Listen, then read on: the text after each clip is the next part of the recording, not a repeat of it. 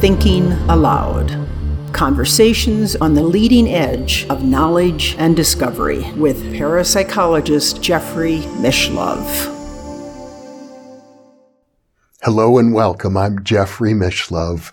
Recently, on Sunday, October 11th, I hosted a live stream on YouTube, a live stream event titled Ask Your Toughest Questions. And it ran for 90 minutes, and I went through 4 pages worth of toughest questions that had been presented to me by the moderators who work with me. However, the total list of questions ran for 40 pages, and there were many good ones. So I thought what I would do is to take advantage of all of these good questions and continue to answer them as time permits and post them on the In Presence monologue. So that's what I'm about to do now. And I'm going to start with a question posed by James Conroy, who asks, what was my most profound spiritual experience? And I can say I've had many, starting probably with my first LSD trip back in the late 1960s. However, I think the most profound spiritual experience, and I'm reminded of it every day, is simply being here at all, being alive, being conscious, being here and now. You know why I call the In Presence series In Presence? It has to do with that appreciation of being here now. Nothing really is more profound than that. The Real Matthews asks, what is our best evidence for life after death? And for me, I would say the best evidence is what are known as the cross correspondences. And that is when a deceased communicator wants to establish that they have an autonomous existence independent of any single living person. They prepare communications that come through multiple mediums. And in the best of those instances, the communications interlock in some way so that they make sense of each other. And here's a real simple experience of this sort of simple cross correspondence that occurred. And I discussed it recently in an In Presence monologue about the great medium Gladys Osborne Leonard. And it's a case in which Mrs. Leonard is in trance. The physicist William Barrett, one of the founders of the Society for Psychical Research, is deceased. His wife is having a session with Mrs. Leonard. And Barrett comes through the session and he says, I am also communicating with someone else, another medium, presumably, who is far, far away. That's all he said, but it does suggest to expect a message from another medium. Well, in the United States, across the ocean, Mrs. Piper was communicating. Mrs. Piper is the Eleanor Piper, the medium who was discovered by William James in Boston and who has been also studied extensively. And Barrett came through her. And he had a message for a Mrs. Jarvis. Now, it turned out that when Mrs. Piper had been in England, she met Mrs. Jarvis. And so it wasn't that unusual, I suppose, that Barrett might have a message for her. And he says, I'm very sorry I missed our appointment to have tea.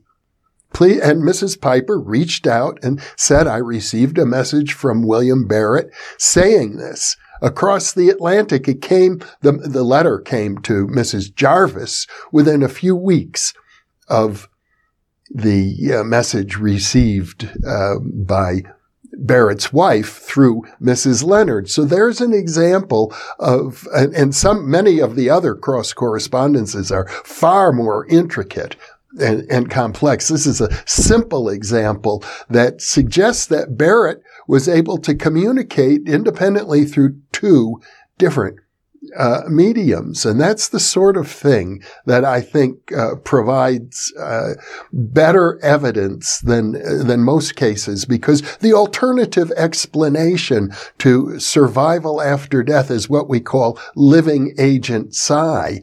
That is, that Mrs. Leonard or Mrs. Piper are using their own ESP to produce this information. And you can't rule it out 100%. That's one of the real problems with research on life after death. But I think the cross correspondences do provide our best evidence. And I have to say as well that while it's the best evidence, there are many other lines of evidence. We have evidence of apparitions, evidence from near-death experience, evidence of reincarnation. So while philosophers such as Michael Saduth and Stephen Browdy point out that none of this evidence is airtight, we don't have an absolute proof for life after death, I think we keep coming closer and closer and closer. Thomas Kafka asks, do you think reptilian beings control the world? Now, let me just say point blank, no. but it's interesting. Where does this idea come from? I've heard it said, I suppose one could say it's part of the Gnostic tradition that there are archons or beings, dark beings who have no compassion, no sympathy, who are controlling the world. And you could think of it, I suppose, as a metaphor.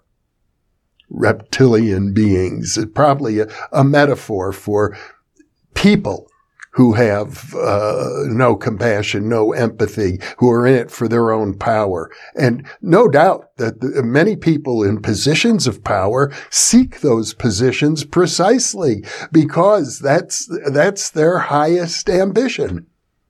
But I don't think that they're in total control of the world at all. I think the world is a multiplicity of power centers, and many people who are in positions of power are good, conscientious people.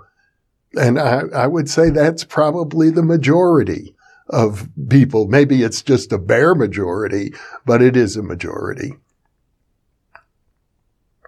in my opinion. Arthur Ortega asks, how do you talk to someone with different views than you have, like racism? How do you talk to somebody like that? And it's hard. I know it's hard, but I think it's very important to recognize that each human being, each sentient being is another version of yourself.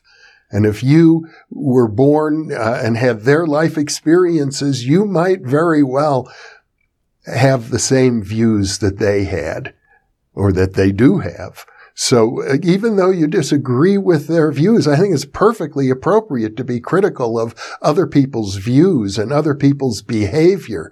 But when it comes to the essence of who they are in their soul, in their spirit, they're the same as you. We all share the same spirit, in my view. We're all one, ultimately, in my view, at the level of pure conscious awareness. So I think it's good to keep that in mind. And another one of my personal guidelines is to treat all other people with respect. I learned that from working with the PK man, Ted Owens, who was a very difficult person to work with. One of my colleagues described him once as being like a grizzly bear with a burr up his ass.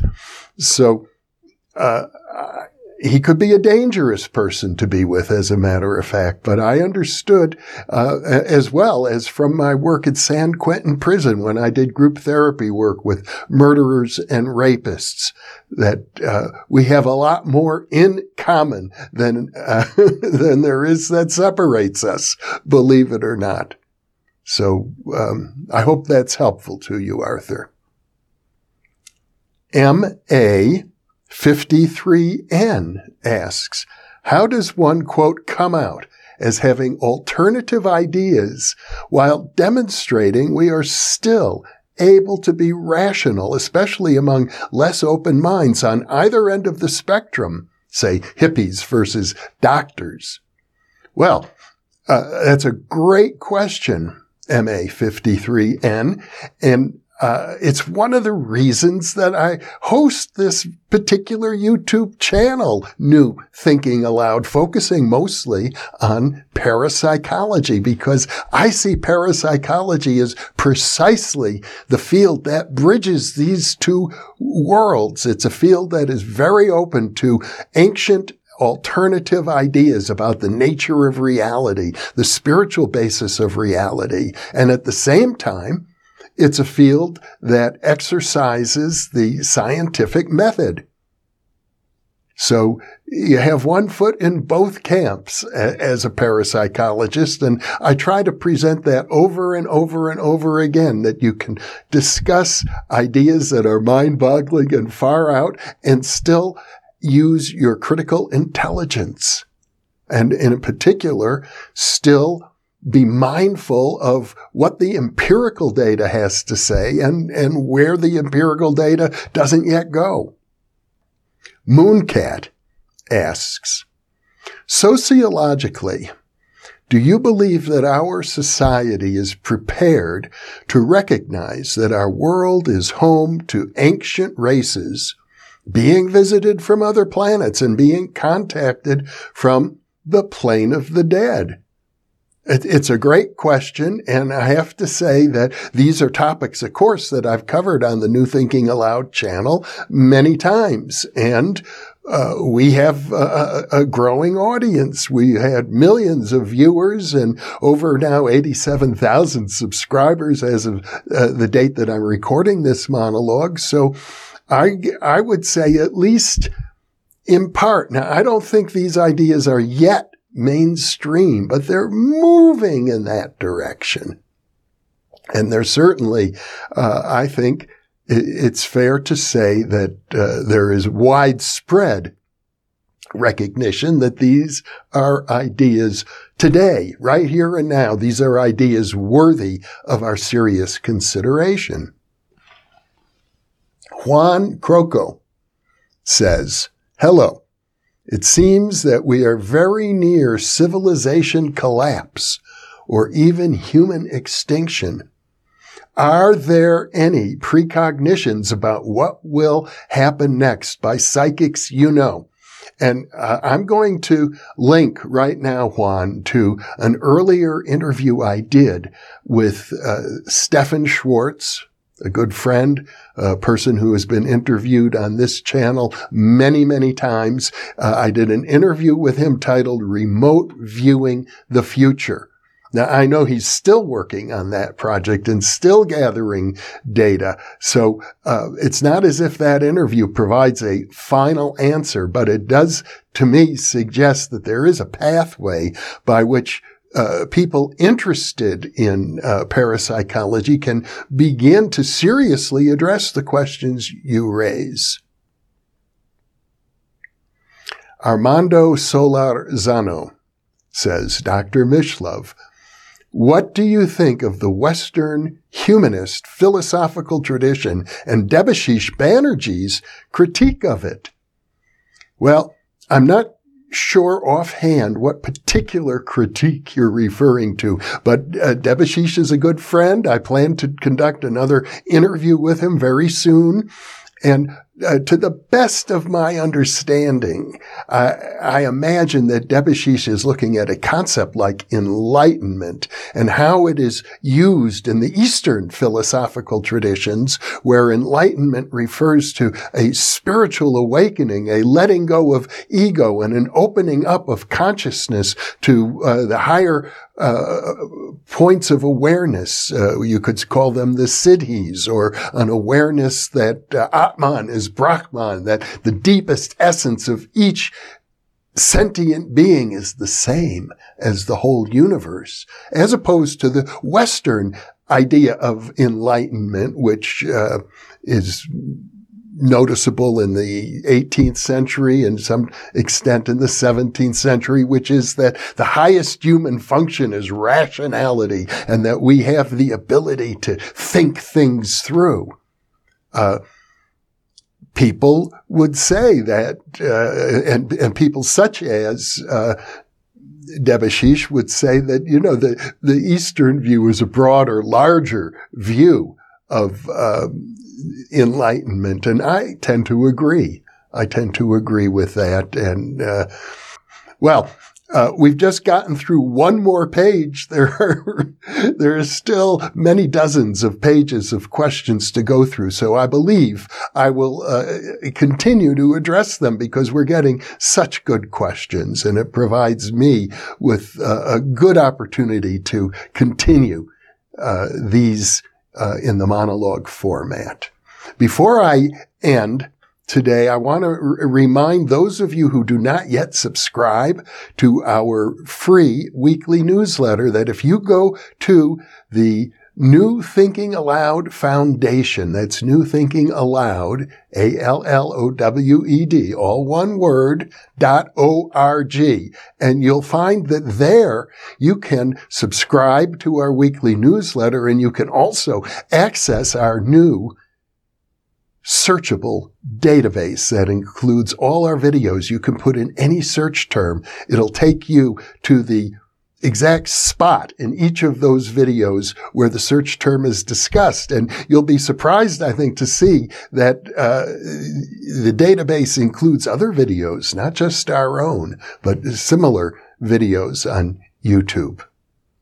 And with that, once again, I want to thank you very much for being with me. And let me leave you with a question. What was your most profound spiritual experience?